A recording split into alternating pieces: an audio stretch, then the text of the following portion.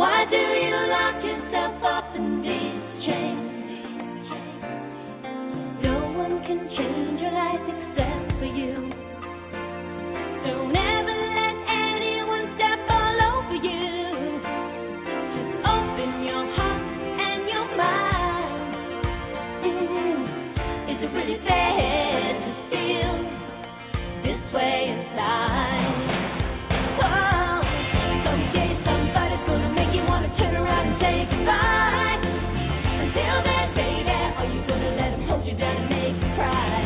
Don't you know, if you change, things will go your way. If you hold on for one more day, can you hold on for one more day?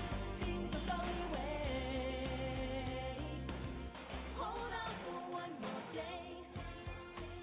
Welcome to OCG Recovery Radio, where we discuss substance abuse treatment and recovery. You can listen live at blogtalkradio.com/OCG Radio. Please note that the views and opinions of our hosts and guests are not necessarily the views of OCG, nor is it meant to replace professional advice or the advice of your physician. And now, here's our show, Roach on Recovery, with your host, Orville Roach. Welcome, folks. Roach on Recovery, your humble correspondent. We are coming to you live at the San Francisco International Airport. WOCG Radio. I'm trying to go to an area where it's quiet. We're waiting for our humble co-host, Mr. Producer, as he comes off of his flight. Trying to get an interview. I see you right there. I see the host right here in SFO. We're still trying to... Mr. Morales, can we get a word with you, please? Oh, man, I don't have time for this. I just got home from a long trip. I'm out of here. Who are you? What is this all about? We're from WOCG Radio. We just a minute of your time. We know you're in a rush. We know you're trying to get your bags. We see your wife over there being mobbed by the foreign media, but we just need a word, just a quick couple of questions, sir. Can we have just a quick moment of your time? What on earth is this all about? You better make this real quick. I understand that you're coming in from Spain. Is that correct, sir? That is incorrect, sir. We are arriving back from Italy. Oh, then, okay, let me just check here. We got our information wrong. How was your trip? The trip was phenomenal. Spain, France, Italy, although they are all very close in proximity, they're all their own worlds. It was a heck of a time. Okay. Would you like to comment on the stuff that's been in the news regarding what's been going on, at the sites? Is that something you would care to comment on, or what? No, I don't care to comment on too much else. I got to be honest with you. I'm in a bit of a rush here, and I don't know who you are or what you're all about. Well, we're just trying to get some information regarding stuff that we've heard. But we'll let you grab your bag, sir, and hopefully we can touch base with you and confirm or deny the stories that we've heard. How's that? Right. Thanks for nothing. Okay, all right. Thank you, sir.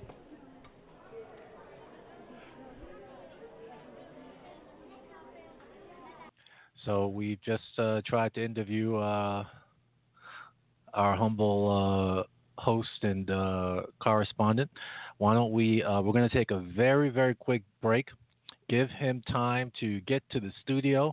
He's got a limo waiting for him to rush him quickly to the studio. And so we're going to wait for him, let him get settled, and then we'll officially start our show. So we'll be back in like 2 minutes.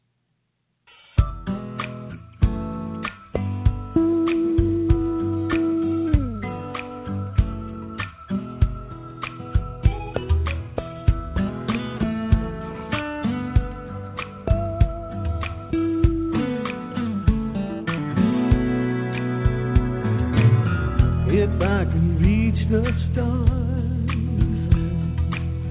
pull one down for you, shining on my heart, so you could see the truth. Then this love I have inside is everything it seems, but for now I find it's only in my dreams that I can change the world. I'll be the sunlight in your universe. You would think my love was really something good, baby, if I could change the world.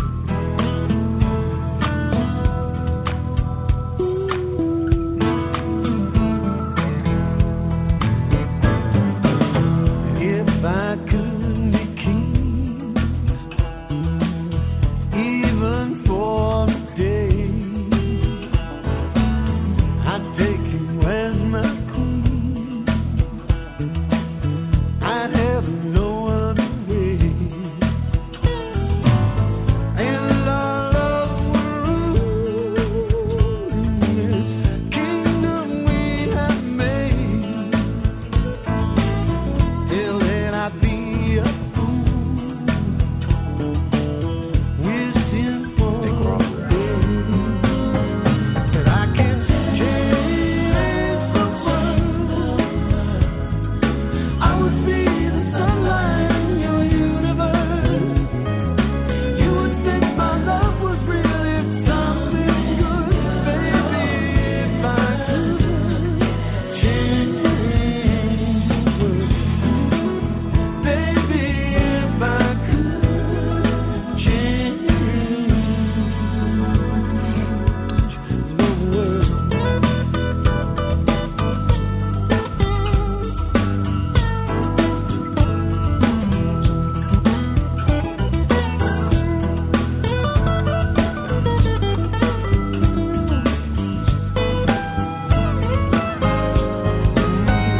I could change the world.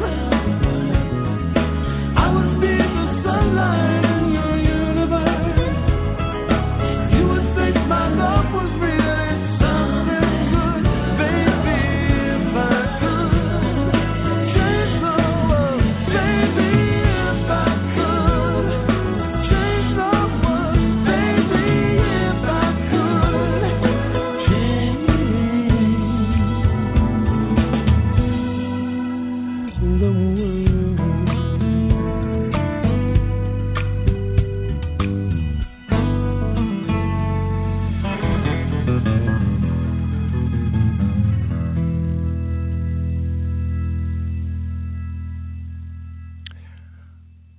All right.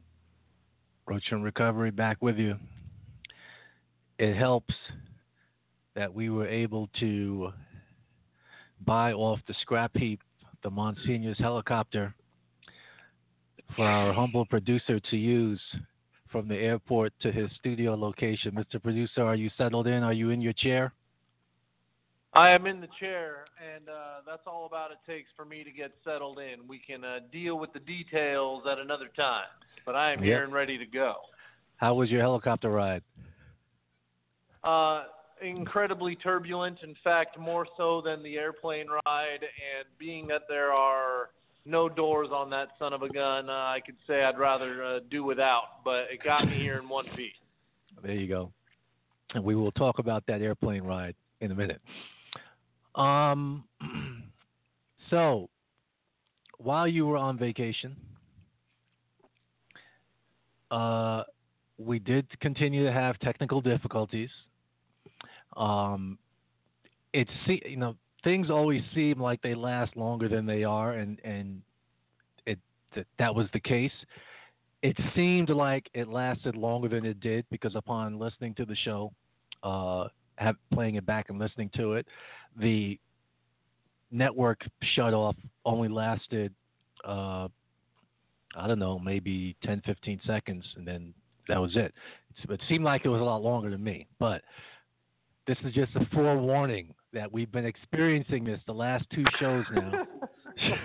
Okay. After having a good, I don't know, 18-month to 2-year run of no issues, technical issues, now all of a sudden they pop back up, and it's the same issues that we're just getting kicked off the network. I mean, when we say network, we don't mean our own internet connection. We mean off of the server that we're using to actually put the show out over the internet. That's right. The service that we are using, I should say, Blog Talk. But so if something happens, we'll figure it out. But the first time it happened, I believe, Mr. Producer, in one of the July shows, you were still connected, you were able to hear and everything, and no one could hear me. So if that happens again, the only way you can let me know, obviously, is by texting me and telling me. And it was kind of odd when you weren't here, because the only way I could confirm that I was off the air is I had to wait for the message to pop up on my screen. But I knew something was up because calls were dropping off and coming back on, and so I knew something was going on with the network. Yeah. All right. Yeah. Hopefully we'll be able to figure it out and sort it out. That's the hope. That's the hope. So, how were the flights? Oh, the flights. The flights were actually not very bad at all.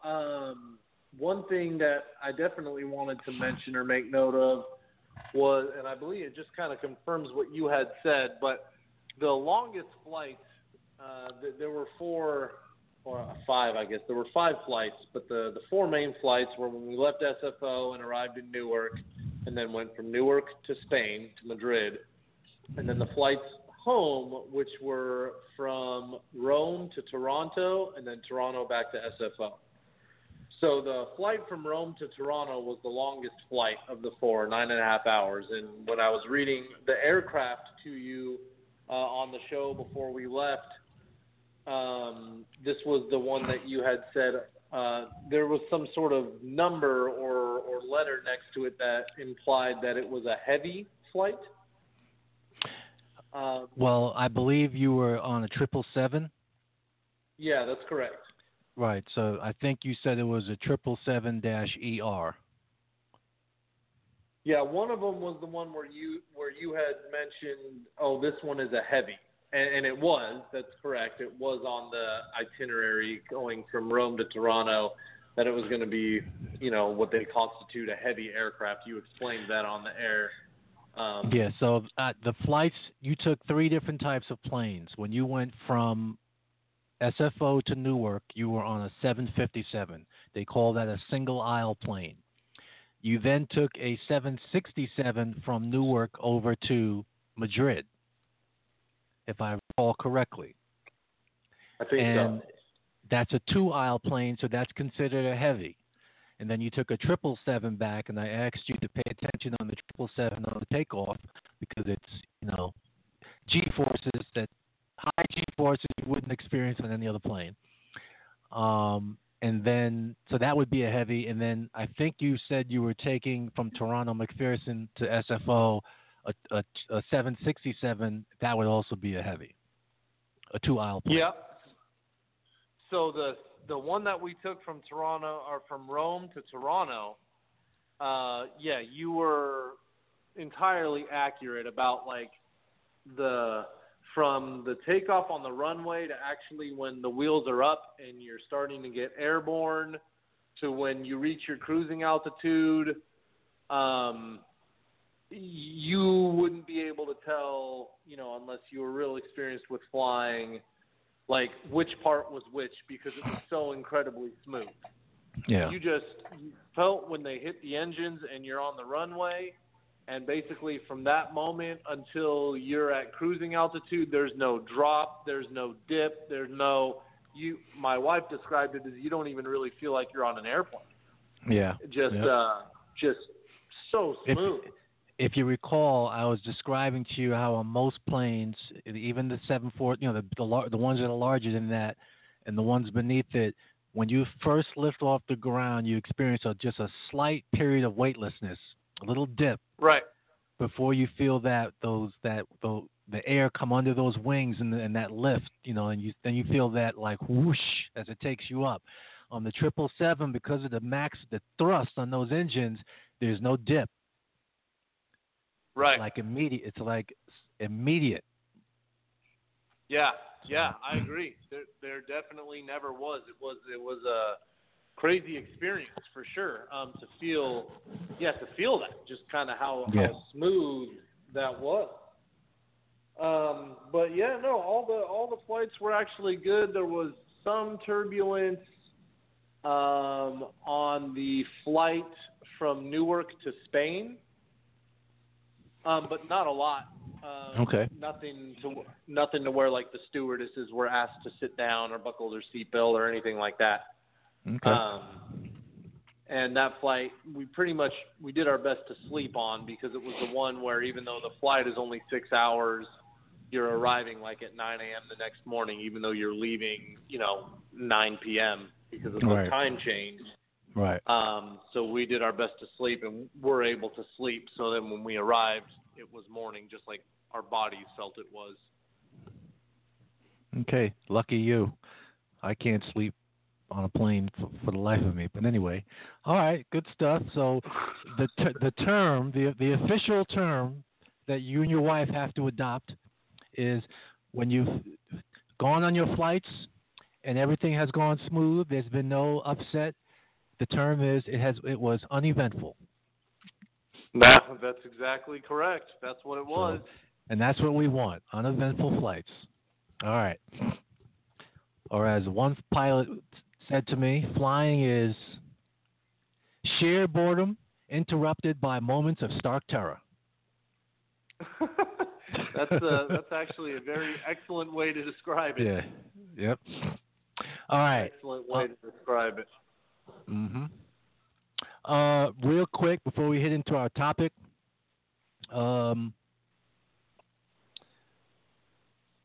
obviously training camp has started. Oh, yes, indeed it has. We can address the specifics of our teams on our next show, but just real quick, your comment on the Ezekiel Elliott suspension. Oh, boy.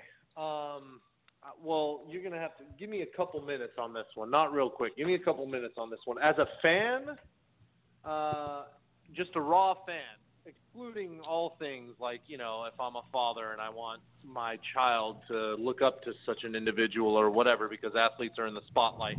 As a pure fan, I think it sucks because he's an electric player. And as a fan in the league, the respective league, NBA, NFL, whatever, you want to see the best players play. He's a dynamic, young, electric player, and the fact that he'll appeal it. I don't know if they'll drop it from 6 to 4 or whatever. But from a fan's perspective, it sucks. That lowers the entertainment value. I was looking forward to seeing him in his sophomore year with Dak Prescott and all that. As a human being, if the allegations are true, obviously domestic violence is something that has been kind of cropping up in prevalency, if that's even a word, in the NFL recently. And so I know they're trying to lay the hammer down, and I think with good reason. This all started with the video of Ray Rice a couple of years back, knocking his wife out in the elevator. It's no good. And then so my reaction, if I take all of those pieces into one reaction, I can't speak to the 6 games because that's subjective. I don't know what's fair and what's not fair, but I will say that I think there definitely needed to be punishment, and if that's what they've deemed punishment is for domestic violence, then it is what it is. It needs to be served. It's unfortunate. He's a young guy, and there needs to be hopefully some people in that Dallas locker room that can pull him under their wing, some veterans, and it's got to be hard when you're that young and you have that much money and that much stardom. The spotlight is on you, and not many of them know how to deal with it. Well, this occurred. You knew he was going to be a character. The incident occurred before he was, quote unquote, what we know him to be now as after last season. But in any event, the domestic violence thing has always been there in sports. It's that they started paying attention to it. And Sure, the Ray okay. Rice thing just blew it up. But guys were getting away with this crap for years in major sports. So now with social media and everything just being out there and your whole life being out there, if you're a public, figure in sports or entertainment, these things aren't going to be swept under the carpet anymore. And even if you're in a star player in a particular town, the local police or DA aren't going to give you any favors like they did in the 70s and the 80s and even the 90s. So it's a different world. This particular allegation is a he said, she said, and all that stuff. But just in terms of the technicalities of it, I believe he's going to. I don't believe he's going to win anything on appeal, because to me, if you give him 6 games and then you lower it, what are you saying? So that's right. one. Number 2, I believe he is going to take it to federal court and try and get an injunction, like Tom Brady did, and stretch it out for as possible. Ultimately, I think he'll lose. Even if he's granted an injunction, I think just like Tom Brady, at the appellate level, they'll lose because the commissioner has the power under Article 46 to issue out punishment, even if you haven't been convicted of a crime. So they bargained that away. So that's that. And that's my opinion on the matter. Maybe they'll have the gumption and the unity as a NFL Players Association union to strike and get what's fair in terms of pay and the power that the commissioner has, like the other sports leagues were willing to do. You remember, I don't know, maybe you don't remember, but 1995 we didn't have a World Series because the baseball was on strike. We lost 3/4 of an NBA season, in 1998-99 season, because the players were on strike. So in hockey, lost a full season. Okay, there was no Stanley Cup. So different leagues were willing to go to an extreme in order to get something that was beneficial. The NFL players haven't been willing to do that. So we'll see what happens. All right. You ready for our topic, sir? Absolutely. What the hell's going on out here? Yeah, what the heck is going on out here? What the heck is going on here? Vince Lombardi drop. Exactly. What the hell is going on here?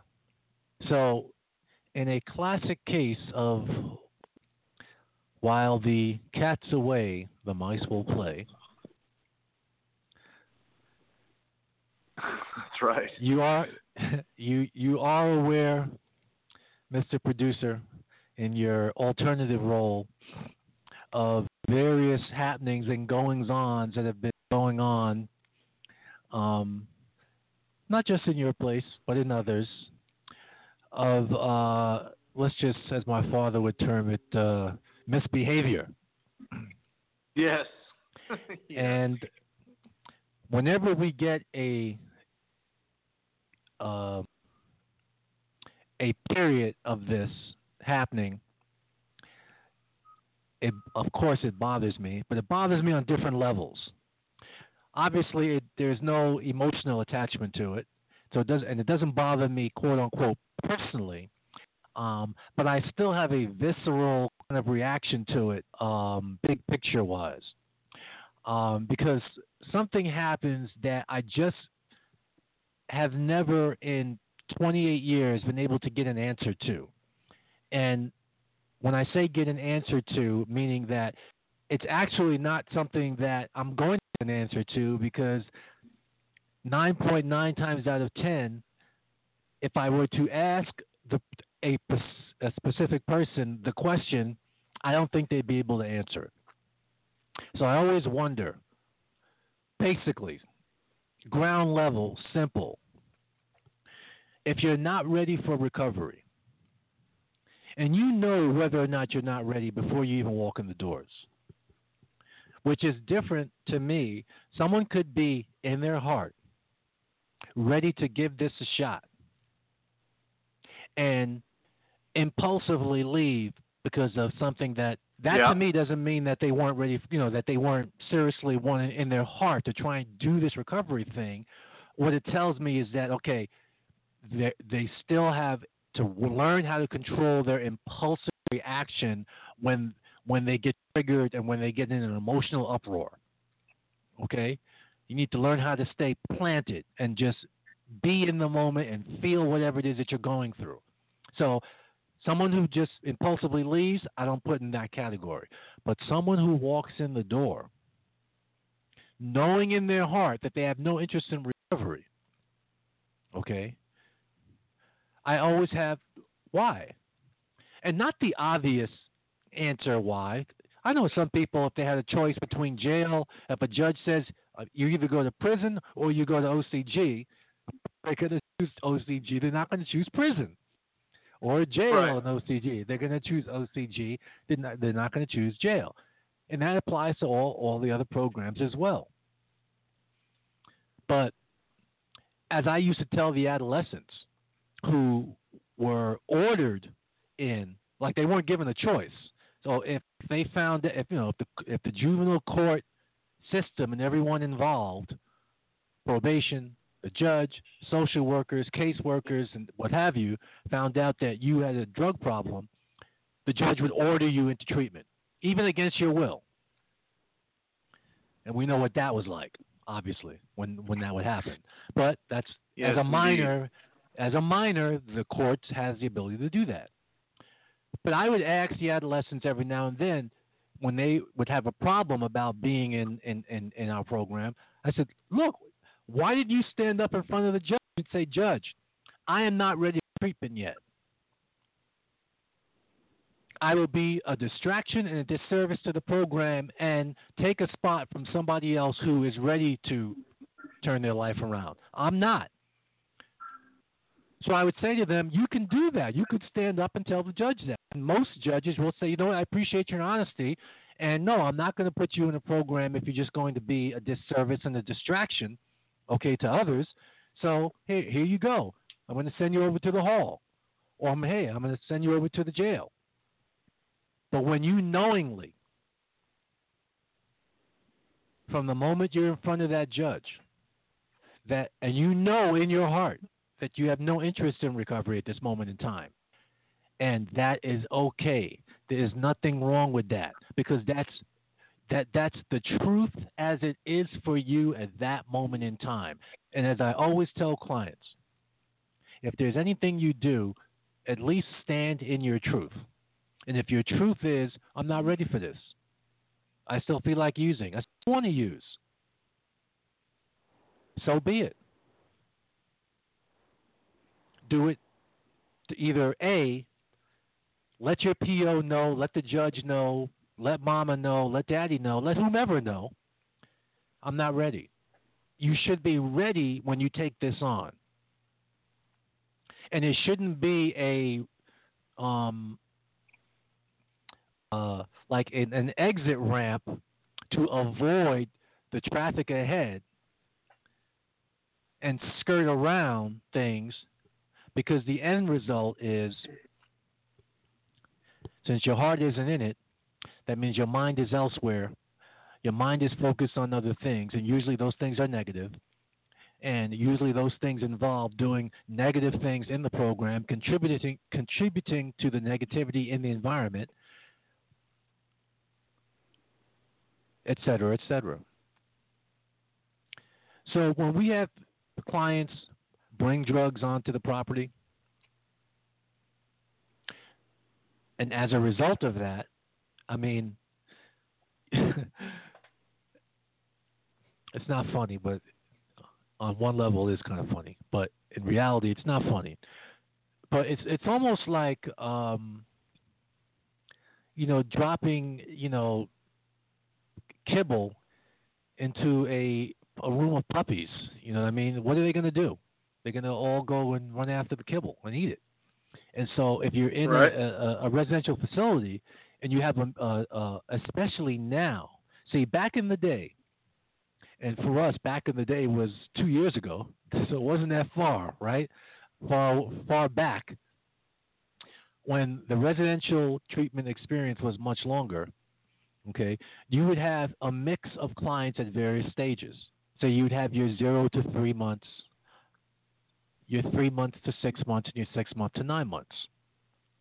And so you would have older members mixed with middle peer members, mixed with younger members, and the ability for the older members to have influence, those middle peer to have influence over people who are just coming in, who in their hearts may be ready or be willing, but may not be as committed or invested as someone who's been there 3 or 4 or 5 months.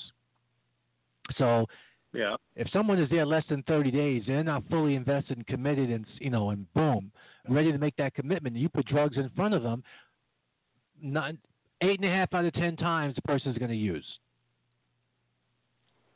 And so it's the bringing of the drugs into the environment, to me, that is the serious violation of the safety and of the environment. It's that act for me. Even though the using, the person who did it, them using, and other people who are there partaking in it is bad, okay? But I understand that. The other one, right. The other one is the one I have a problem getting. I don't get that.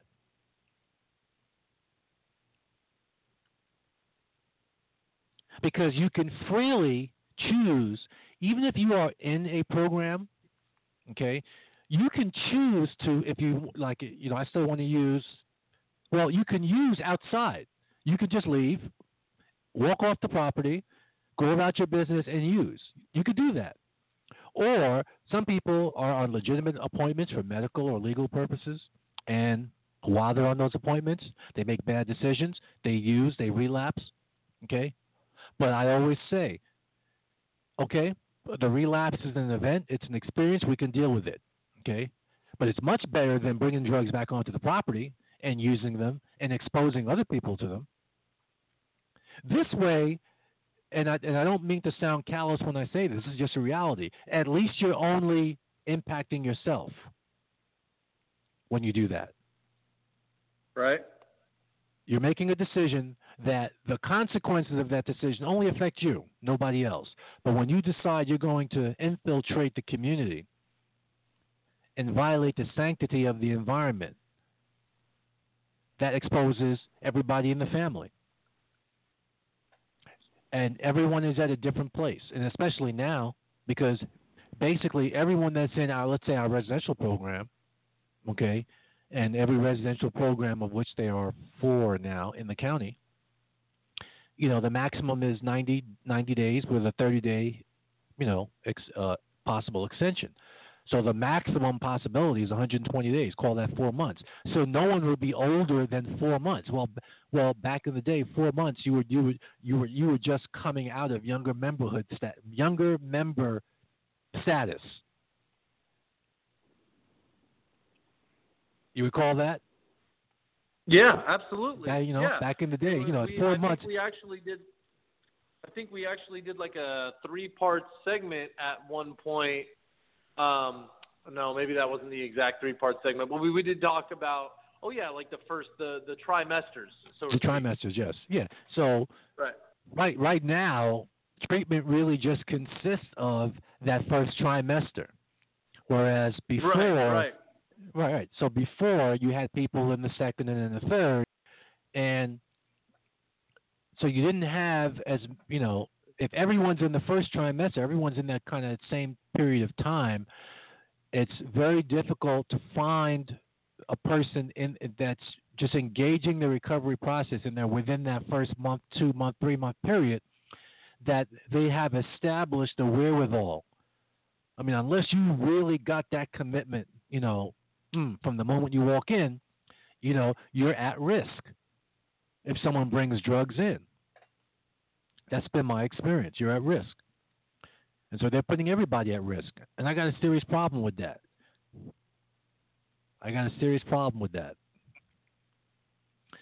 So you got that.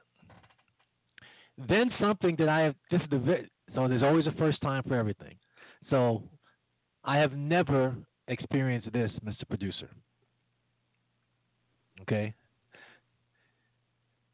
Well, let me back up because there's a couple of things. First off, what's the best way to phrase this? One thing that has changed in the last 2 to 3 years in the adult treatment population, but we started seeing it within the last, what year are we in, 2017, so that would be the last 5 years when we were still providing adolescent services, okay? And that is,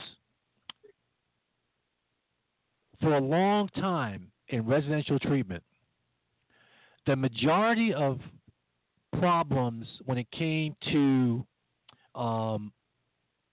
client-to-client interaction, opposite sex interaction, romantic, relationships, all that stuff. 8.5, 9 out of 10 times, the males were the ones initiating the issue. Yep. And lo and behold, to my surprise, over the last 2 years, and the word on the street from others providers is that residential providers that not in this county per se, but in other counties that were still doing co-ed, that the script has flipped. Not entirely, but it's almost like equal justice for all. Equality for all. Yeah. So, and, I wasn't ready for that. I wouldn't expect that, but that's the current reality.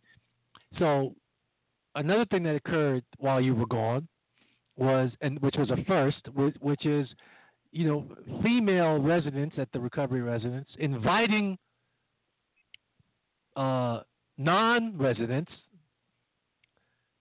into the living facility. This is unheard of. I mean, it's like someone walking down the street, walking into the facility and just making themselves at home. I mean, it's almost unfathomable that could even happen. So it's so unfathomable that you don't even think about it in your mind because it's just something that, wouldn't happen, but it happened. Right. The two female clients, or one, I don't recall all the details, but invited a couple of ex-residents or males into the female dorm at the recovery residence. I was like, wow, yeah, really? As if they weren't even in a program. Exactly. So, what's that about? I mean, what a violation of the environment. What the hell's going on out here? Yeah, that's exactly what I'm talking about. Yeah. So, I don't know. It had me in an old school. Excuse that noise in the background, by the way. It had me in an old school uproar. What are your thoughts, Mr. Producer? It's very. Well, let me speak to the first point you made, which I think is a very, very valid point. That, at least from my standpoint, my stance working in the field, the position that I'm in, I understand that not everybody that comes into treatment is going to be ready to make that change, ready to take the step. Some might come in on the fence and maybe they get it, maybe they don't. Some might come in fully motivated and still don't get it. And some might come in who thought they were ready, but it turns out they aren't. And that's okay. I don't expect just because you've stepped onto the sacred ground of OCG that things have changed and you're going to be a better person and yada, yada, yada. So the point that you made that, and this is why I preface this, is the idea that if you're not ready, I'm not going to take that personally as an employee of the organization. Your counselors certainly aren't going to take that personally. But if you're going to make the decision to go out, we'll use this. This is a term that's used in the land of recovery and treatment. If you need to go back out there and maybe do some more research, then by all means, if that's what you feel you need to do, go ahead and do that. Best of luck to you. Hopefully, it does whatever it needs to do for you and you don't end up getting in too serious of trouble or hurt. and you can end up, getting into a place that is going to help you for the long run. But the idea that you would make the decision that you're not yet ready, but you're going to now bring things back to the facility and jeopardize other people's recovery is where I have a serious problem with it. Because I'm not going to talk you into staying if you're adamant about leaving. I'm not going to twist your arm or put you in a headlock. If you need to go out and you still feel like getting high or doing whatever it is you're going to do, then that's a decision you're going to have to make and live with as an adult. I certainly wouldn't advise it or recommend it, but hey, it is what it is, and you're going to go out there and you're only bringing yourself down, so to speak. The second that you jeopardize the environment or others, and I've heard the argument time and time again, well, you can't, if you bring drugs back, I can't force other people to use. If they use, then that's a decision that they made, which is true to an extent. But like I said at the beginning of all this, we do get some people who come to us who are maybe on the fence. And they're not strong enough in their recovery yet, to use your elevator analogy. They're not strong enough yet to be on that elevator. But they don't necessarily want to use, or left to their own devices, they wouldn't go out and use. But when it's put in their face, they have a moment of weakness, and that moment of weakness is capitalized upon, which it wouldn't have otherwise been had you not made that opportunity available. And so, yeah, bringing it back into the environment and jeopardizing everybody around you, that's absolutely absurd, absolutely ridiculous. And you're not held here against your will. You can certainly go out and get high if that's what you want to or choose to do, but make that decision for yourself. Don't put others in a position. So that's my primary thought or my primary feeling behind it. To speak to a later point that you brought up about kind of the boldness of the clients that we had at the time who were inviting people who were not allowed on the property onto the property to do these kinds of things is way out of line. It is definitely a statement that A, you're not ready, B, you don't want to be here, C, you're definitely not in any place to where you want to comply with some sort of structure. And if that's the case, kind of like you said, you may have explained that to the judge prior to being released into the custody of a program with probation being the governing body, and just said, I'm not ready. Perhaps I'll be ready a month from now, 2 months from now, perhaps I'll never be ready. But at this very moment, I'm certainly not, and I'd rather not be put in a place where I might bring other people down who are trying to do something better for themselves. That's just not me at this time. So, what are my other options? Obviously the one thing, and you mentioned this in what you were speaking about, is clearly if a judge gives a client the choice, jail or treatment, many of them are going to choose treatment because they don't want to be in jail. But yeah, that's you'd be much better served, I think, yourself. And what I've told people this is, if you don't want treatment, you're probably better served actually staying in jail or serving that time out, because at least in jail you're not going to be confronted 24/7 by a bunch of people who are trying to change and having the pressure put to you to make a change. In jail, you can just be who you want to be. And I would imagine that would be far less stressful to a human than it would be to be placed in an environment full of people who are trying to do something else, who are going to hold you accountable to that 24/7, even if you don't want it. So those are my general thoughts. I've always said, excuse me, it's much easier to be in jail because, as you stated, no one is going to you're not going to be forced in jail to look at yourself in the mirror and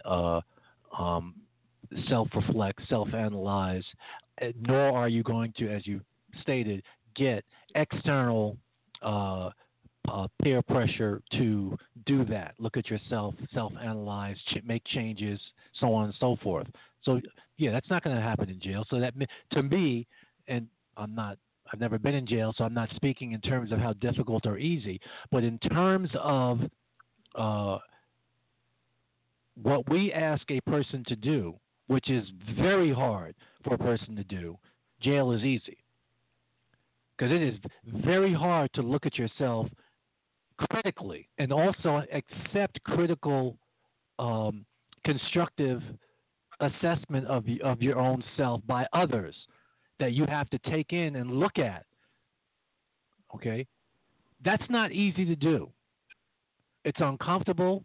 We don't like it. Our instinct is to put the stiff arm out. And in the treatment environment, we ask you to do what doesn't come natural for most humans to do, which is to look at yourself honestly, identify the areas that you need to correct, and start the process to make those changes. I mean, people that have nothing to do with treatment that find that hard to do. So it's not unique to someone being in the treatment program. Right. It's hard to change, period, regardless. But, yeah, we try and not only ask you to do. Not sure if I am still audible to the audience at large, but it looks like the host has dropped off once again. We were coming up toward the end of the topic anyway, I believe. Generally speaking, we were, recounting our thoughts on, and I believe it's cyclical while we're, working in this environment, that these things do happen as far as peer groups that go through maybe once every 6 months, once every 8 months, where you're going to get a group together who, just so happens to be bad timing. Certain people get together who maybe all are feeling down at a certain moment or having a moment of weakness, and as a result, make poor decisions that impact the safety of the environment, that jeopardize other clients' treatments. And I think the ultimate goal that the producer was trying to speak to, and that I was giving a second opinion on that, and I agree with him, is that if you're going to go out, do not take others with you. If you are at a place in your life where you're prepared to make a decision to say, there's still more I'd like to do in that old lifestyle, then by all means, you got to go for it. And then whatever consequences come your way, you're going to have to live with those consequences. That said, as long as you make that decision by yourself, you're not going to bring anybody down with you. And that is the ultimate goal as far as keeping the environment safe, not putting others in a position that they don't need to be in if they're trying to work on themselves. And the second somebody brings something back on the property, contraband of that nature, you are jeopardizing the safety of the environment, and it's unfair to place others in a moment where they have to make a decision where they might not yet be prepared to make such a decision, when they're being told that they're in a safe environment and they're going to have an opportunity to work on themselves. That's when it becomes the program's responsibility and the staff's responsibility to make a decision to discharge folks. That's what needs to be done, because the environment needs to be maintained in a nature that is conducive to change and recovery for those who are here utilizing our services for what they're intended to be utilized for. And so it is a shame when things like that happen, and it would be best, again, it's not personal. If you are in that kind of environment and you believe you're not ready, to communicate that, say I'm not ready, and you go out and you do what you have to do, but not to put others in that position who are attempting to work on themselves. And so I do believe that was maybe the host's bottom line with this show topic for today, and I would have to completely agree with him in that regard. That ultimately the environment needs to be maintained such that those who are here and want treatment can receive that without being put in compromising positions. And, that is the ultimate goal. That is what we are here to do. That is what we're here to provide. So, that said, we're going to try and figure out these technical difficulties. I am going to drop a little, we will take a little commercial break while we try and figure this out, and hopefully get back to you on the other side with little closing thoughts from the host and the Recovery Sport Time segment.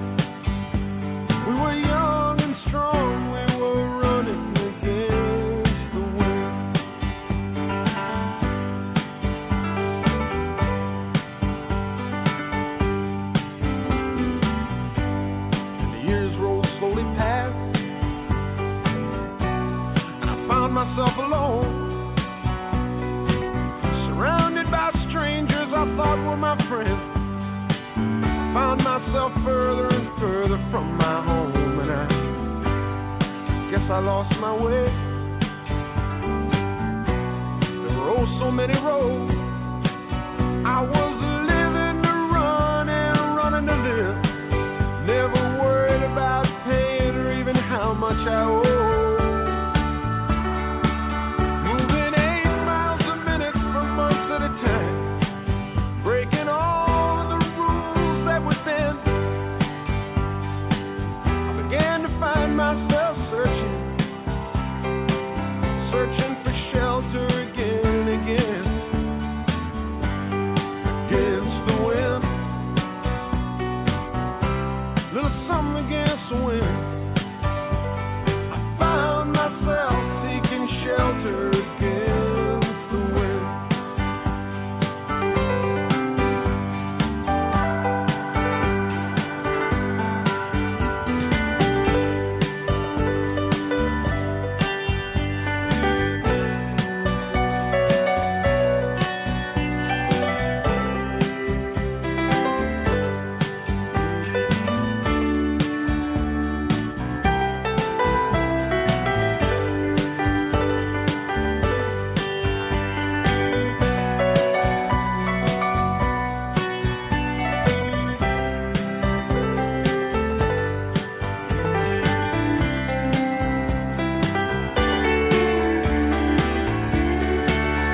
By the way, Scriptures days are past me now.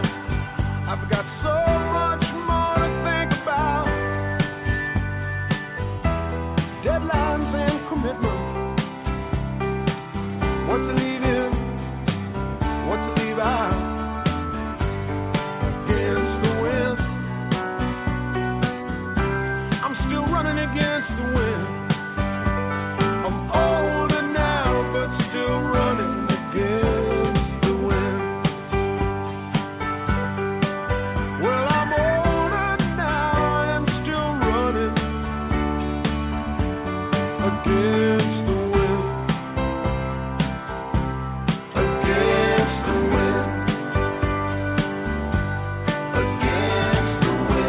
I'm still running against the wind. I'm still running against the wind. Against the wind. I'm still running against the wind. I'm still running against the wind. Against the wind. Still running against the wind. Running against the wind. Running against the wind. Against the wind. See the young man run against the wind. Watch the young man run against the wind. Watch the young man running against the wind. I'll be running against the wind. Against the wind. Let the cowboys ride against the wind.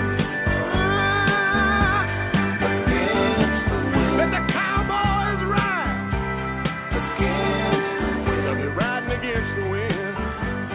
Against the wind. Against the wind. Against the wind. Riding against the wind. Against the wind. Mr. Producer, We are back. We got the host back. Would you look Well, at that? Thank you, Blog Talk Radio. I am back from the abyss. Unbelievable. So, obviously, this problem is in their direct connect feature because it's only knocking me off, not you. So Right.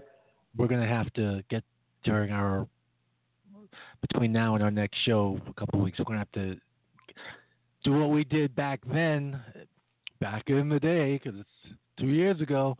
They're going to have to do something because it's something specific that is happening each time, three in a row. And the way that it happens is very odd. Very abrupt. And the option, so what happens is I have to sit and actually wait for an error message to pop up, and then I have to X out of that and then wait for the link to pop back up and says, oh, it seems like a show was interrupted. Would you like to continue? And I'm like, yeah, I would like to continue. I click Yeah, that and would then be nice. boom, then I'm back. So how long was that? I'd Was that say about a minute? 5 minutes. Oh, that's long. That's what it seems like. That's what it seemed like before. Like it was like 5 minutes long. But when I play the show back to listen, it doesn't seem like that long. But who knows? We'll see how it sounds. But of course, with our standards, it's unacceptable by any stretch. Yes. Anyway, so we strive for perfection. So our apologies to our listeners and those that are going to be listening to the podcast. But where was I?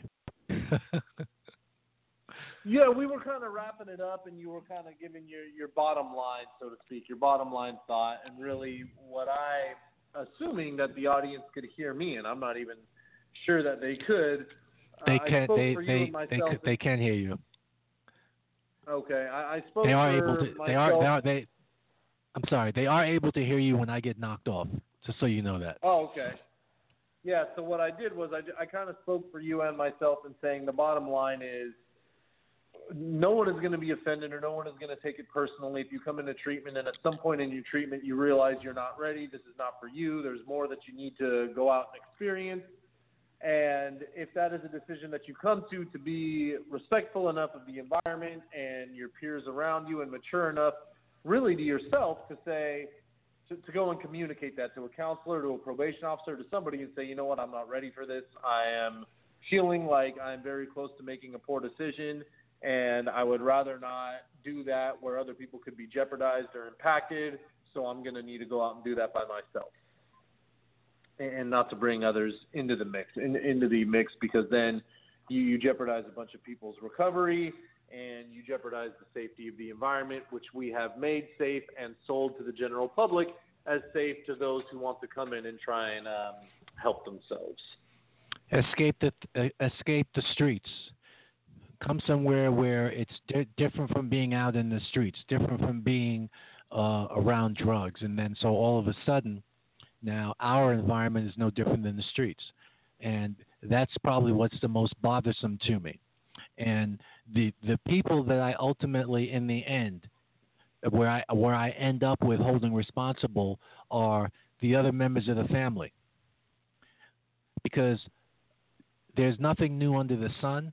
The family, the family always knows what's going on and what's happening and what isn't happening, who's doing what, who isn't doing what.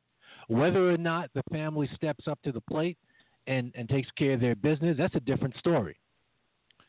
But, more often than not, I'm not saying every single time, but more often than not, someone in the family knows, someone, if not multiple persons, knows when something is going down or has been going down or is about to go down that should not be happening in the program. And just by virtue of common decency, okay, is inappropriate to happen in the program. Now, when we have incidents of sexual acting out, okay, between the sexes or the same sexes, whatever it may be, the one caveat to that, even though it's against the rules, is that I understand that it's a natural and biological function of life. Doesn't mean you're supposed to be doing it in the program. And engaging in that in the program, you have to develop discipline to do what you're supposed to do where you're supposed to do it. So I understand that to a certain extent. I don't accept it, but I understand it. This is the one I don't understand. I don't accept it, and I don't understand it.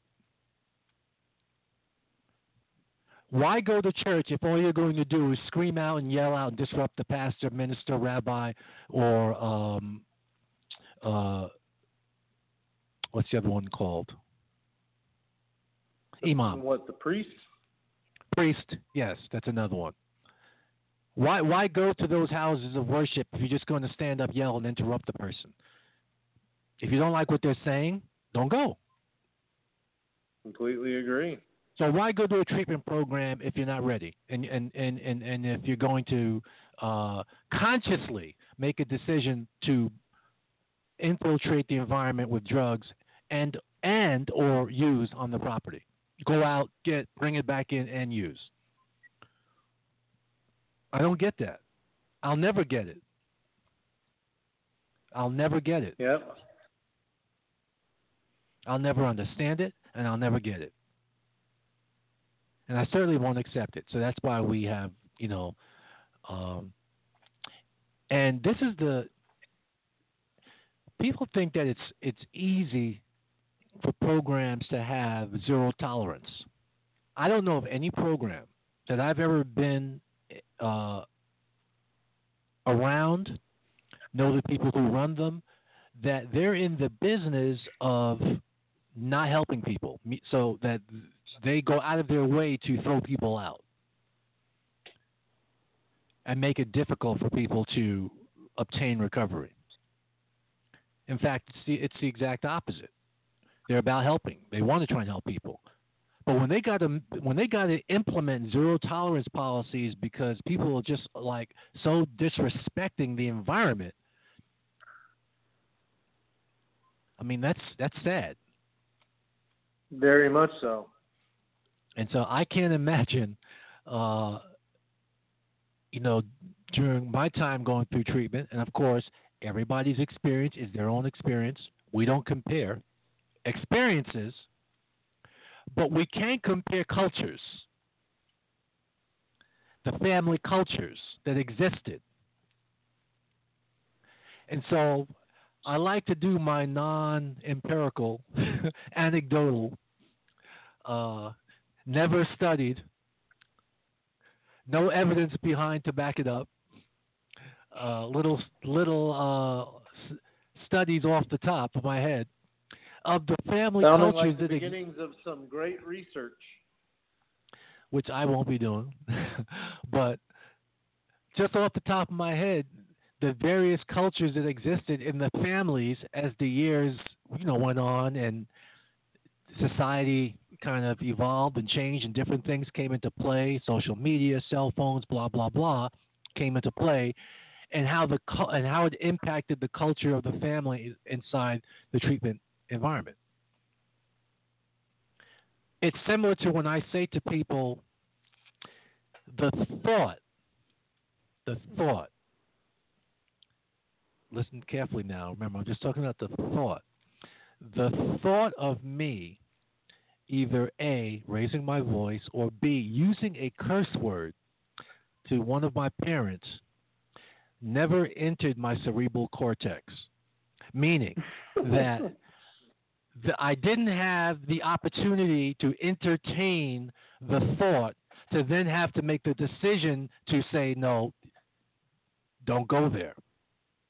It never entered my cerebral cortex. Now, I don't know if my mother or father did something to me in utero to say, don't even think of it when you come out, and therefore it was never thought of. I have no idea. Maybe I'll ask my mother. But the thought never occurred to me. So I'm certain, however, that it was the environment that existed that played a part in that, consciously and subconsciously. And so when I think of the environment that I was a part of, when I was going through my treatment experience, there wasn't always this conscious drumbeat of what you can do and what you can't do. It was almost an unspoken, telepathic, subconscious drumbeat of what you can do and what you can't do. What will get you thrown out and what will get you, what will, allow you to continue on your path. And the deal that it was made of when someone dared violate the sanctity of the environment, or even if it was suspected and not proven. But the fact that there was a suspicion, there was one time in house number 3, which you know nothing about, but I'm just saying, house number 3 at Swan Lake, it was on a Saturday morning during GI, and there was a smell of smoke.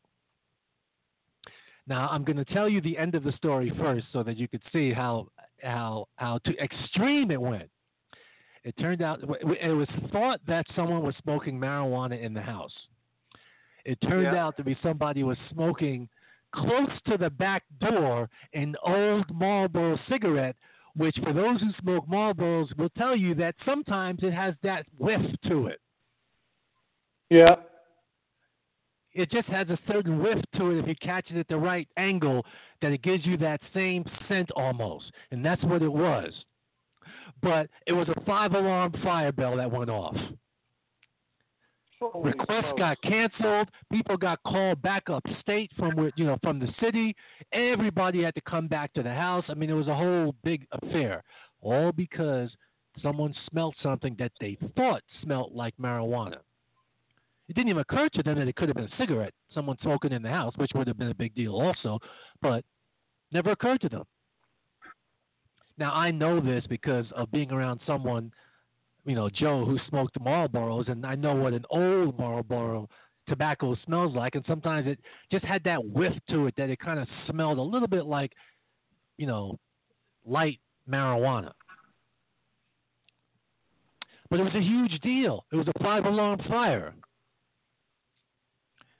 And it was made a huge deal to send an environmental message that, look, we're trying to do everything we can. We want to keep this environment safe. The last thing we want up here are drugs infiltrating the environment because it defeats the whole purpose. Right. People are coming here to try and get recovery and try and get clean. And if you have drugs in the environment, it defeats that whole purpose. And so the family has to be the one that places that and sets that tone. And that's what happened. And that's what must happen. However, and I know we're past the top of the hour, but this is an important topic for me. Absolutely. If the family is not doing their job of policing that, and I'm not open to the excuse, because I've heard this sometimes over the years, that, there's only 1, 2, or 3 of us who are trying to do the right thing, and we're overwhelmed by the number of people who are trying to be negative or actively being negative. Yeah. Now, I always kick it right back to them and say, you 1, 2, or 3 persons that are trying to do the right thing have more combined power than all of the persons in the house that are trying to do the negative thing. Your task, what you're charged with, is to not accept the behavior. And so, yes, it may seem overwhelming because you're outnumbered, but it's just an experience. Can you indicate consistently to those persons that you're not accepting it? You're not going to go for it. You're going to call it out. Call them out.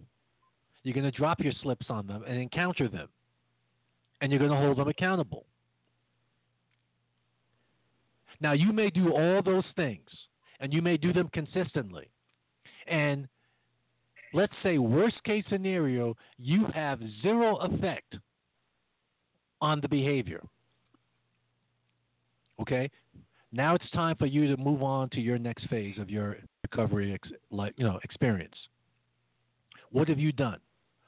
What you have done is, it's not whether or not you have affected change, immediate change upon those persons where they said, okay, I'm going to stop doing what I'm doing and do this. It's that you consistently, every day, for every day that you were there, didn't accept it. So if you did that, and he did that, and she did that, and she did that, and you just keep multiplying that, eventually what's supposed to happen is, if the family puts pressure on those people who are doing things they shouldn't be doing, only 1 or 2 things can happen. It's just the law of the universe. The law. I won't say physics, but it's just the law of the universe that 1 or 2 things must happen. Either eventually the person complies and conforms and makes effort to change what they're doing, or they get sick and tired of constantly being held accountable and being confronted, and the pressure, one of the strongest pressures known to man, the pressure that's being brought to bear, they say, you know what, it's too much, I'm leaving. We don't want that, but if that's the end result, that's okay. That's part of the process. Right. But the family's got to do that. It's not my job to do that. It's not your job to do that. The family has to do that. So in the end, I always go to the family and say, put my hands up. What y'all going to do? Well, however y'all want the environment to be, it's how it will be. Y'all want drugs up in here? You want it to resemble a crack house? That's what it will be. And that's what your experience is going to be of treatment. And you won't be able to say, oh, OCG or this program, that program, they quote unquote allow drugs in their program. We don't allow nothing.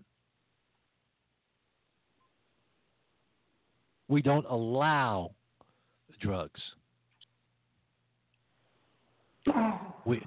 We give adults the opportunity to be responsible and obey rules and regulations and build their self-discipline, know right from wrong. Small things. And when someone chooses to do the wrong thing, they have to get called on it. And eventually, people will get away with stuff for a little bit, but that old saying that's been around long before me, it doesn't come out in the wash, comes out in the rinse. Eventually, it's going to come out. It may not even come out while you're still a resident. It may come out a couple of months after you leave, but eventually, it always comes out. That has always bared to be true. And the other thing that I was told, which I found interesting as a person in treatment, is that when your treatment experience consists of you doing the wrong thing, okay, and you think that, okay, I'm still going to be able to progress in my recovery as I'm doing the wrong thing, that's not the way it works. People do think that.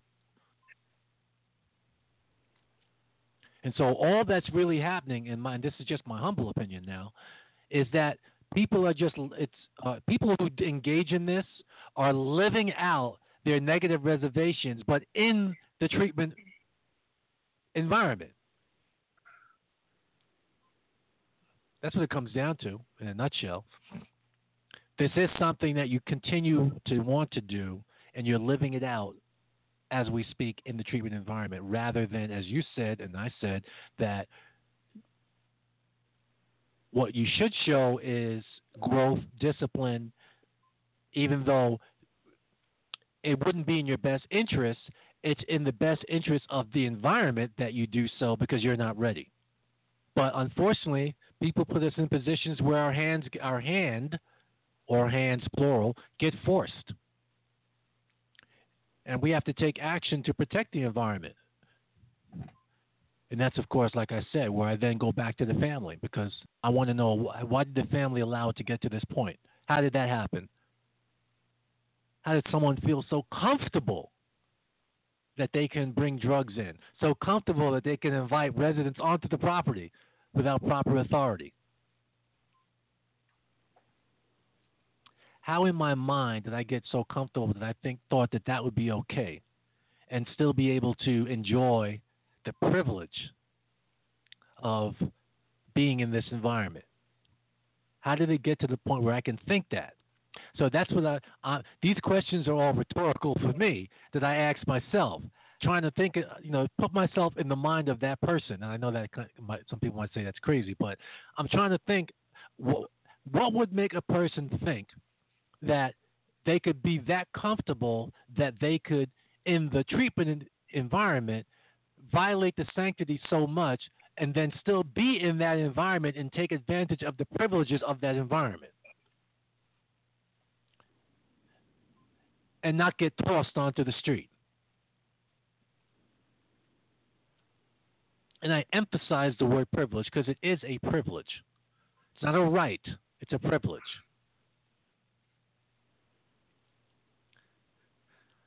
I sound like I'm ramping up when I should be ramping down, Mr. Producer. Hey, the topic's got you going, and you know what? It is a topic that invokes a lot of emotion and a lot of passion because ultimately, yourself, myself, we wouldn't be working in this field, or anybody who works for any program out there would not be working in this field if on some deeper kind of level you truly cared about doing your best to provide a place or being a cog in the process of somebody changing their life. And when you see other folks who are in here who should be doing the same thing, who not only are not engaged in the process but are a detriment to the process by engaging in behavior that they shouldn't be engaging in on site, it riles us up because essentially whatever you're doing to yourself or whatever becomes of yourself, that's one thing, but you are cheating somebody else out of an opportunity who might seriously want it, and I think that's what gets, that's what invokes the emotion.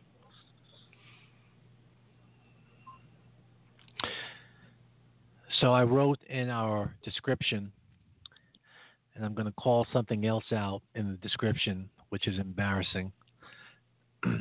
Once again, I don't know if my fifth grade teacher's alive, but if she is, goodness gracious, my spelling. I know what it is. I need to wear my reading glasses now when I'm typing, because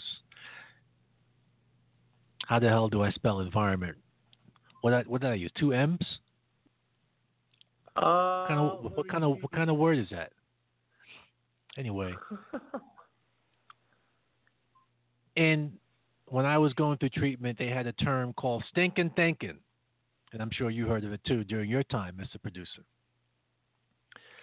And that usually applied to us, early in our recovery, trying to work our way out of the silly ways we used to think and come to conclusions of things and end up making bad decisions. So you got stinking thinking, bad decisions, and then, of course, the worst one of them all, out-and-out intentional subversion. Obviously, as I've been saying, the out-and-out subversion is the part that gets to me. It's almost like an enemy of the state. That's right. You spend, as you noted, what you spend your time doing is, because it was done for you, is trying to provide an environment where recovery can take place. And you know for a fact it can't take place if certain things infiltrate. And not just drugs, but certain types of attitudes and behaviors that also could infiltrate and form a subculture that influences the environment to a significant degree, and all of a sudden you no longer have an environment that's conducive for recovery to take place. So we always have to be on the lookout. We always have to be vigilant in trying to make sure that what was handed down to us is carried forward. But that responsibility wasn't on the staff, and it never can be. Because the staff don't sleep in the facilities at night. They don't live there. They go home. Well, whose responsibility is it? Well, it has to be the people who live there. It has to be the people who are participating in the program. And that's why I always tell the clients, at some point, what's your legacy going to be? What are you leaving behind for those coming behind you? It's not just, sometimes people are just right in the now, in the moment, not thinking about, what they're doing, what impact it's having outside of them, what impact it's having to the program.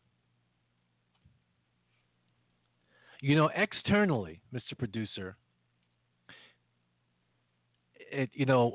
external parties and the way they frame it, I have to kind of snicker to myself sometimes, but I know why they do it. But we are if you can look on our license, we are a drug-free substance abuse treatment program. So the first question they ask when you have an incident or incidents, plural, of people bringing drugs onto the illicit drugs onto the property, okay, and engaging in their use is, I thought you were a drug-free treatment program. And they don't ask that to be funny or to be sarcastic. They're saying, why can't you keep illegal drugs off of your property, out of your program? Right. And they don't care about the reasons, why and the circumstances and who's doing what. They do not care.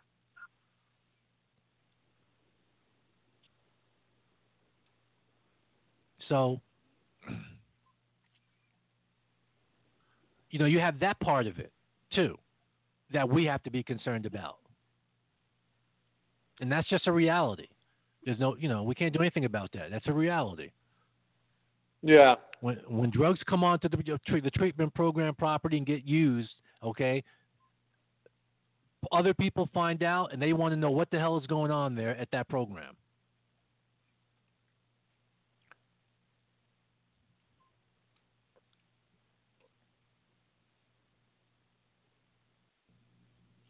You used the term, Mr. Producer, about being a cog in the wheel. Mm-hmm. And some people, each one of us who are one of the cogs, let's say, in the wheel, could mistakenly look at that as a negative. When we could say, well, I don't want to be a cog in no big wheel. But in essence, just the essence of it is that we are, each one of us, a cog in that wheel, having that same goal. We all have that same goal, but each one of us may play a different role in pushing people towards that goal, pushing our clients, pushing those who want to obtain recovery towards that goal. So each one of us is a cog in one way, shape, or form. But there's no greater and no more important cog than the client themselves. The most important cog in the wheel, the client. And so when all is said and done, when we do everything we have to do to try and clean it, get everything cleaned up and back on track, going back down the straight path, we always line ourselves up right back in front of the family and say, where do we go from here? Because it's not on us, it's on you. That's right. Well, I've rambled on for about an hour and a half. It's good. It's needed. It's a topic that is very deep on and multi-leveled, multi-layered as well. Like you said, with outside entities and everything that goes into when the community encounters a situation like that. Well, I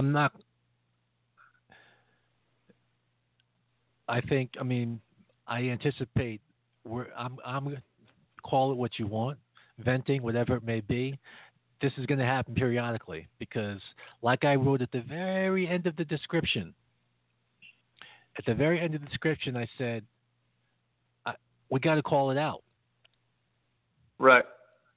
We got to call it out. And I don't know, I'm not sure if it's streaming into the facilities this week or not, but if it is, I hope they get where I'm coming from. If it's not, they'll find out. Absolutely. What the hell's going on out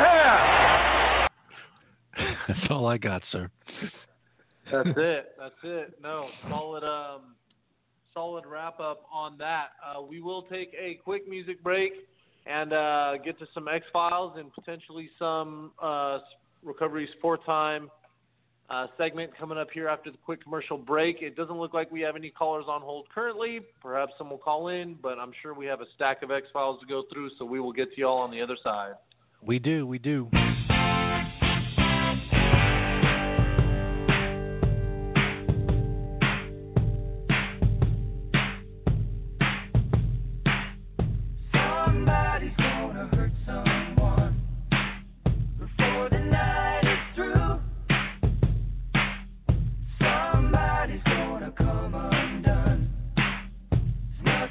can do. Everybody wants to touch somebody. If it takes all night, everybody wants to take a little chance, make it come out right. There's gonna be a heartache tonight, a heartache tonight, I know. There's gonna be a heartache tonight, a heartache tonight, I know. Lord, I know. Some people like to stay out late. Some folks can't hold out that long. Nobody wants to go home now. There's too much going on.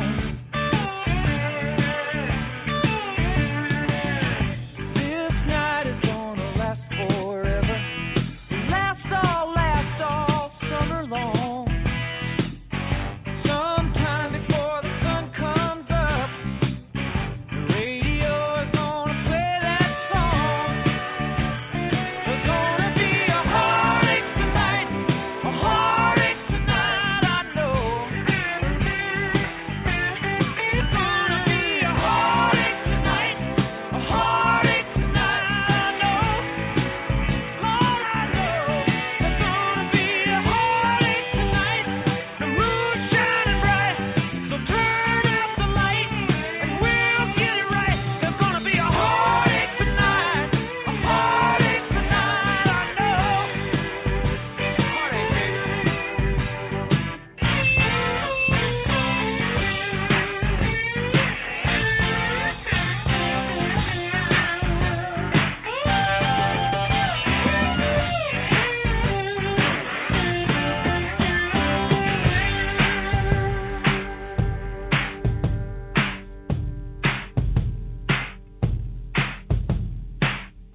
somebody's gonna hurt someone. Somebody before the night is through. Somebody's gonna come undone. There's nothing we can do. Everybody wants to touch somebody. If it takes all night, everybody wants to take a little chance, make it come out right. Gonna be a heartache tonight, a heartache tonight, I know. Gonna be a heartache tonight, a heartache tonight, I know. We can beat around the bush and we can get down to the bone. We can leave it in the parking lot, but either way there's gonna be a heartache tonight, a heartache tonight, I know. Oh, I know. There'll be a heartache tonight, a heartache tonight, I know.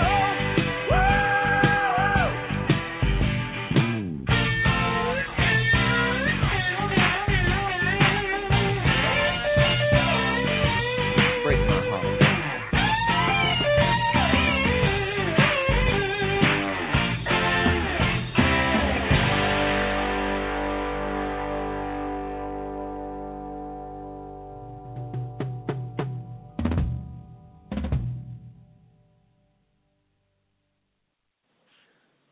Coming up next is OCG Radio's Recovery Support Time, where our host provides support and guidance for your recovery-related questions and issues.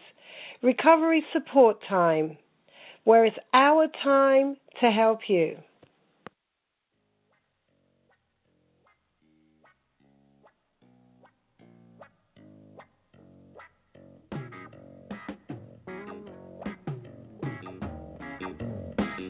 You ain't got no kind of feeling inside.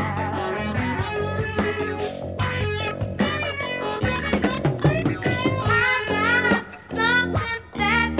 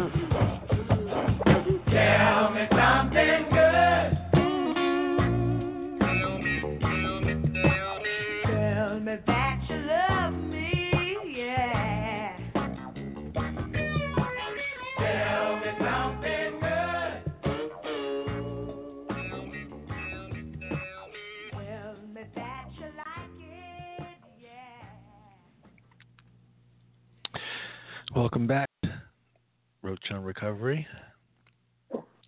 We Go are ahead. back indeed. We are back indeed. You know you want to do it. Go ahead. Yeah, it's true. It's true.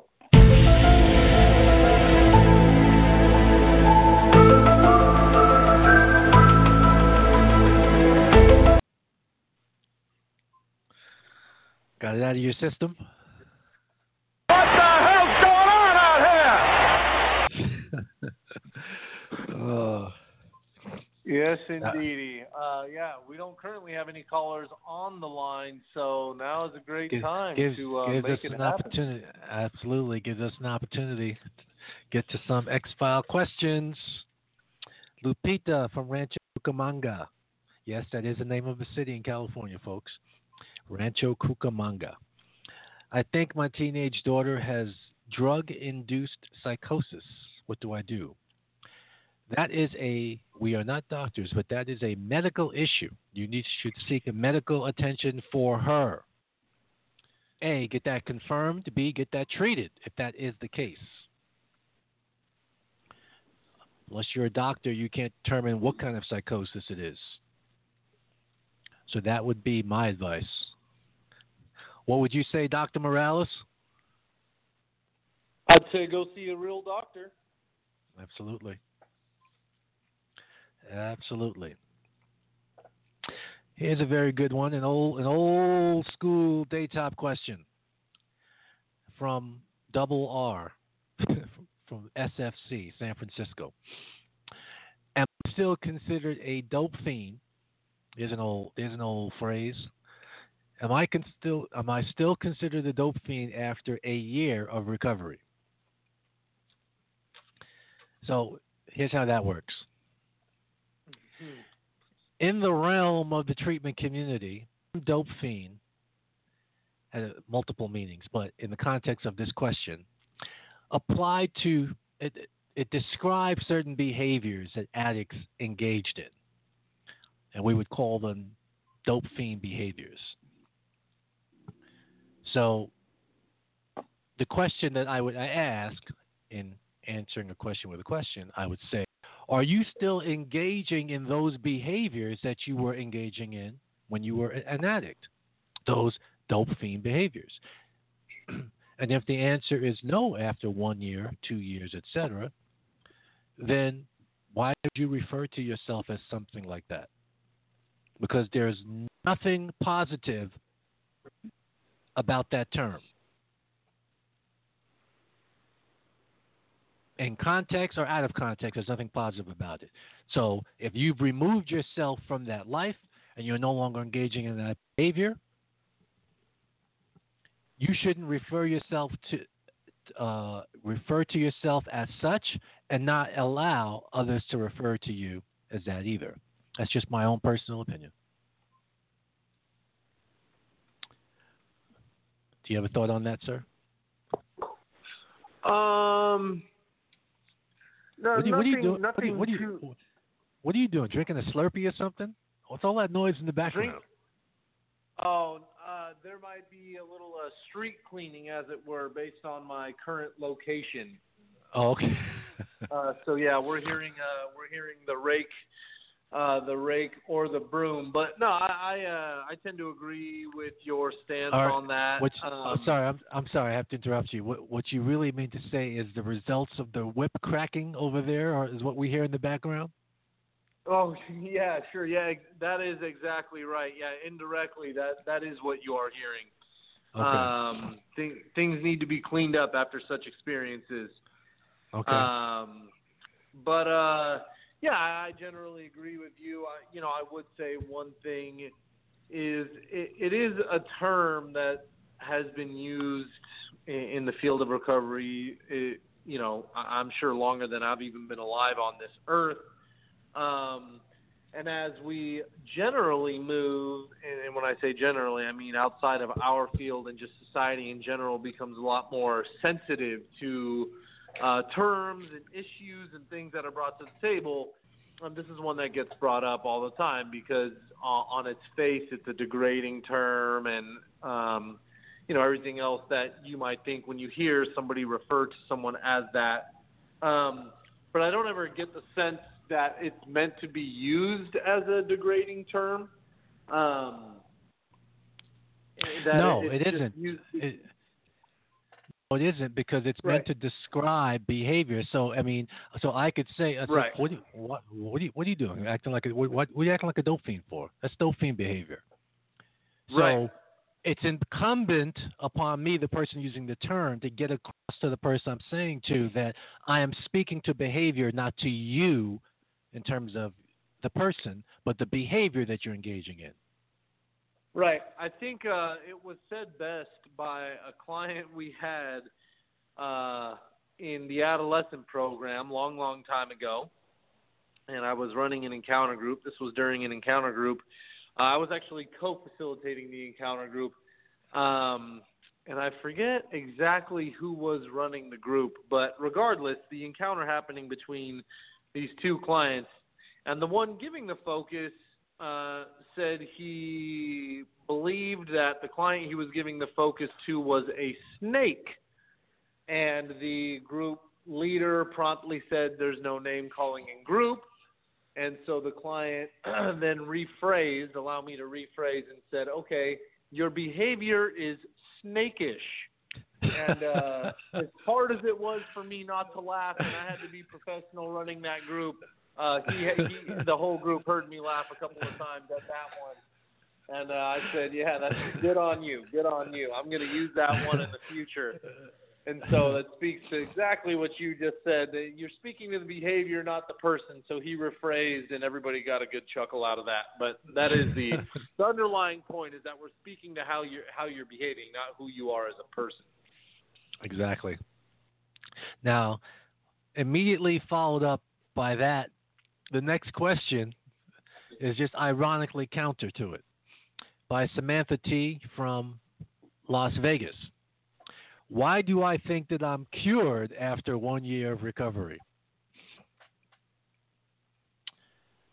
She said, why did I think I was cured? Yeah. She said, why do I think that I'm cured after 1 year of recovery? Oh, interesting. So sometimes we get a question where we don't know what the person is actually thinking or what they actually mean when they ask a question. So this is one of those questions, because I would ask, well, I don't know, why do you think you're cured? To get some more deeper feedback on the question. So without that, we can only surmise and speculate, etc. So, but as a general, let's say, just put it into the general realm. I think it's normal that after experiencing a year of recovery and you're continuing to move forward, that people start to feel good about themselves. Yeah, I mean, true. Damn it.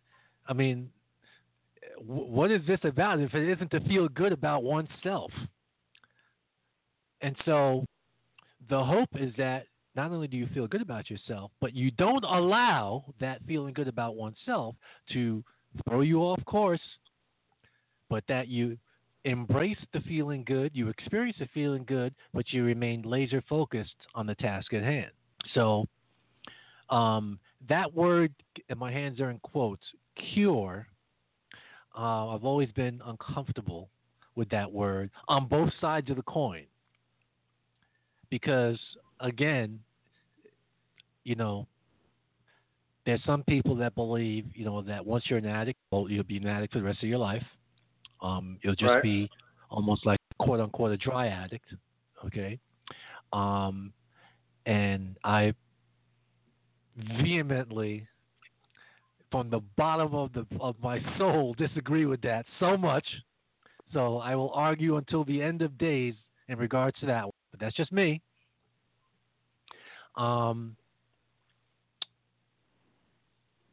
But if you use the word cure, to me that infers that what you had was a disease or a sickness. And so, again, that will then come back to the philosophical discussion about addiction in and of itself. What is it? Is it a behavioral problem? Is it a disease? Is it a psychosocial issue? You know, all of these eternal questions that we have. And I can only refer back to the late Eddie Hill. And he used a hand gesture, which was almost like, you know, waving his hand across the table to, you know, like to smack it away. And say, ultimately, all of that means nothing.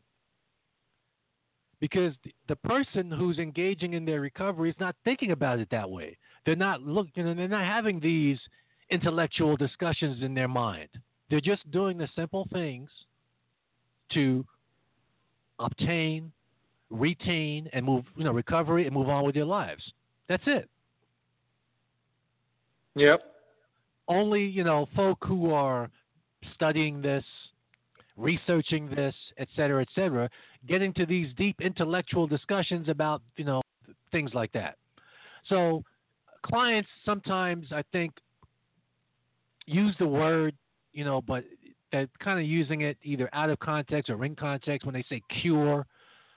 And I think what they really means, hey, you know, when I, you know, put my all, put my share in the purpose and do the right thing, and I'm moving forward with my life, okay, you know, what does that mean in terms of me, quote unquote, being an addict and being described as such? And I think it speaks to the first question about being referred to as a dope fiend. To me, it's in the same category, being referred to as an addict.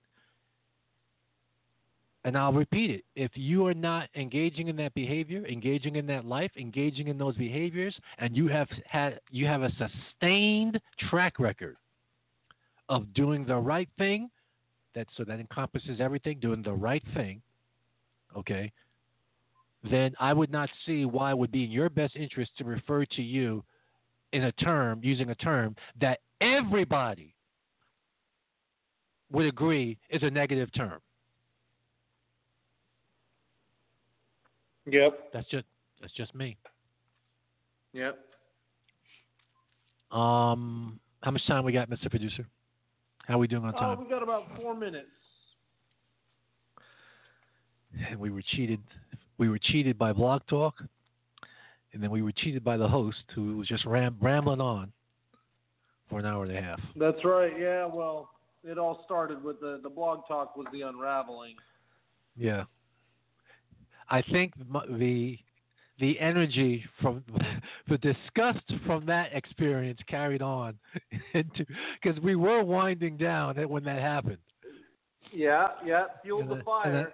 And I think the energy from that transferred over and kind of ramped back up the energy of the discussion. It is what it is. What can I say? It's almost like being a child or being a kid and doing something wrong and just happen to be on the wrong time in the wrong moment, and your parent happens to be in the wrong mood. Your timing is just bad, and as a result, that's whatever happens. All right, let me move right along here. And see, I'm ill prepared. I got to reach for my glasses, but because I'm still in denial. Well, my brain, this is from James out of New Jersey. He calls it Dirty Jersey. It is dirty with all that damn chemical plant nonsense over there. Yeah. Will my brain recover from over 20 years of drug abuse? And if so, how long do I wait for that to happen? Well, as our disclaimer said in the beginning, we are not doctors, but just speaking in general terms, I think a doctor will say it all depends on what drugs you used. Because we've talked about it on here about, the man-made stuff versus the other stuff. And, when you've used for a long time methamphetamine and versus other stuff, and then how the weed of today compared to yesteryear and how strong it is and what impact is that going to have. And then the uncontrollable, such as your genetics and hereditary background, which leads to a big, I don't know. We don't know how long it will take. Some people snap, they get off the drug for a couple of weeks and, things come back together quickly. Other people, they need a couple of months to come back around and start to feel like their old selves again, even if they know what that is. They've been using so long, you have no memory of what their old selves are. It's hard to say. But I do know one thing, Mr. True. Producer. I do know one thing. What's that? It's worth a shot. It's worth trying to find out. I do know that. Agree. Got nothing to lose. That's true. How much time we got? We got time for another? If you can answer it in about 40 seconds. Let me see. How can I learn self-acceptance and be comfortable in my own skin and accept a sober me? Nope, I can't. I'm going to save that one. Can't do that one in 40 seconds. Okay, give us your vintage closeout. Your close. Okay. Your sign off.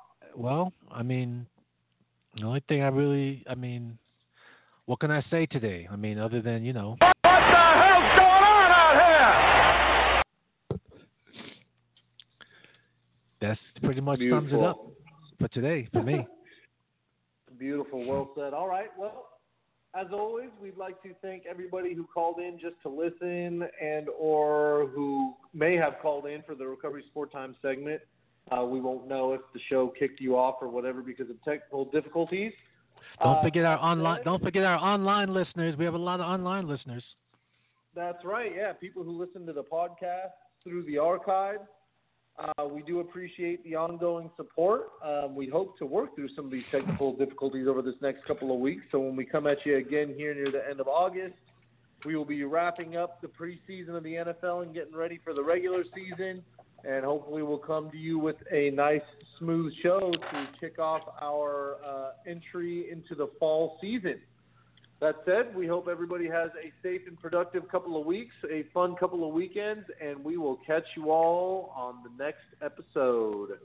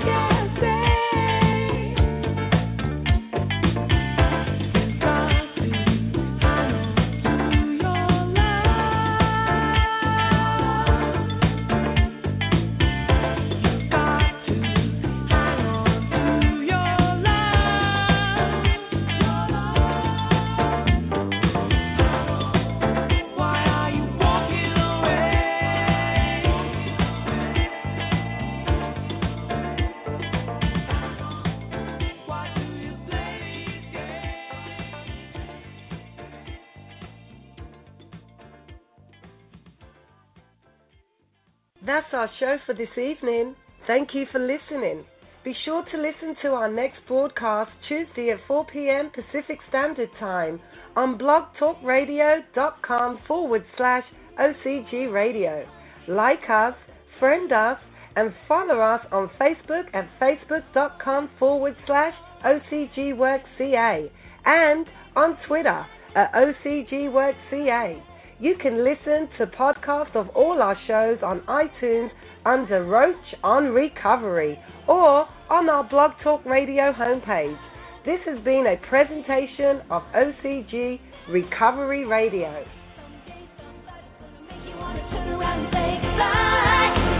Until then, baby, are you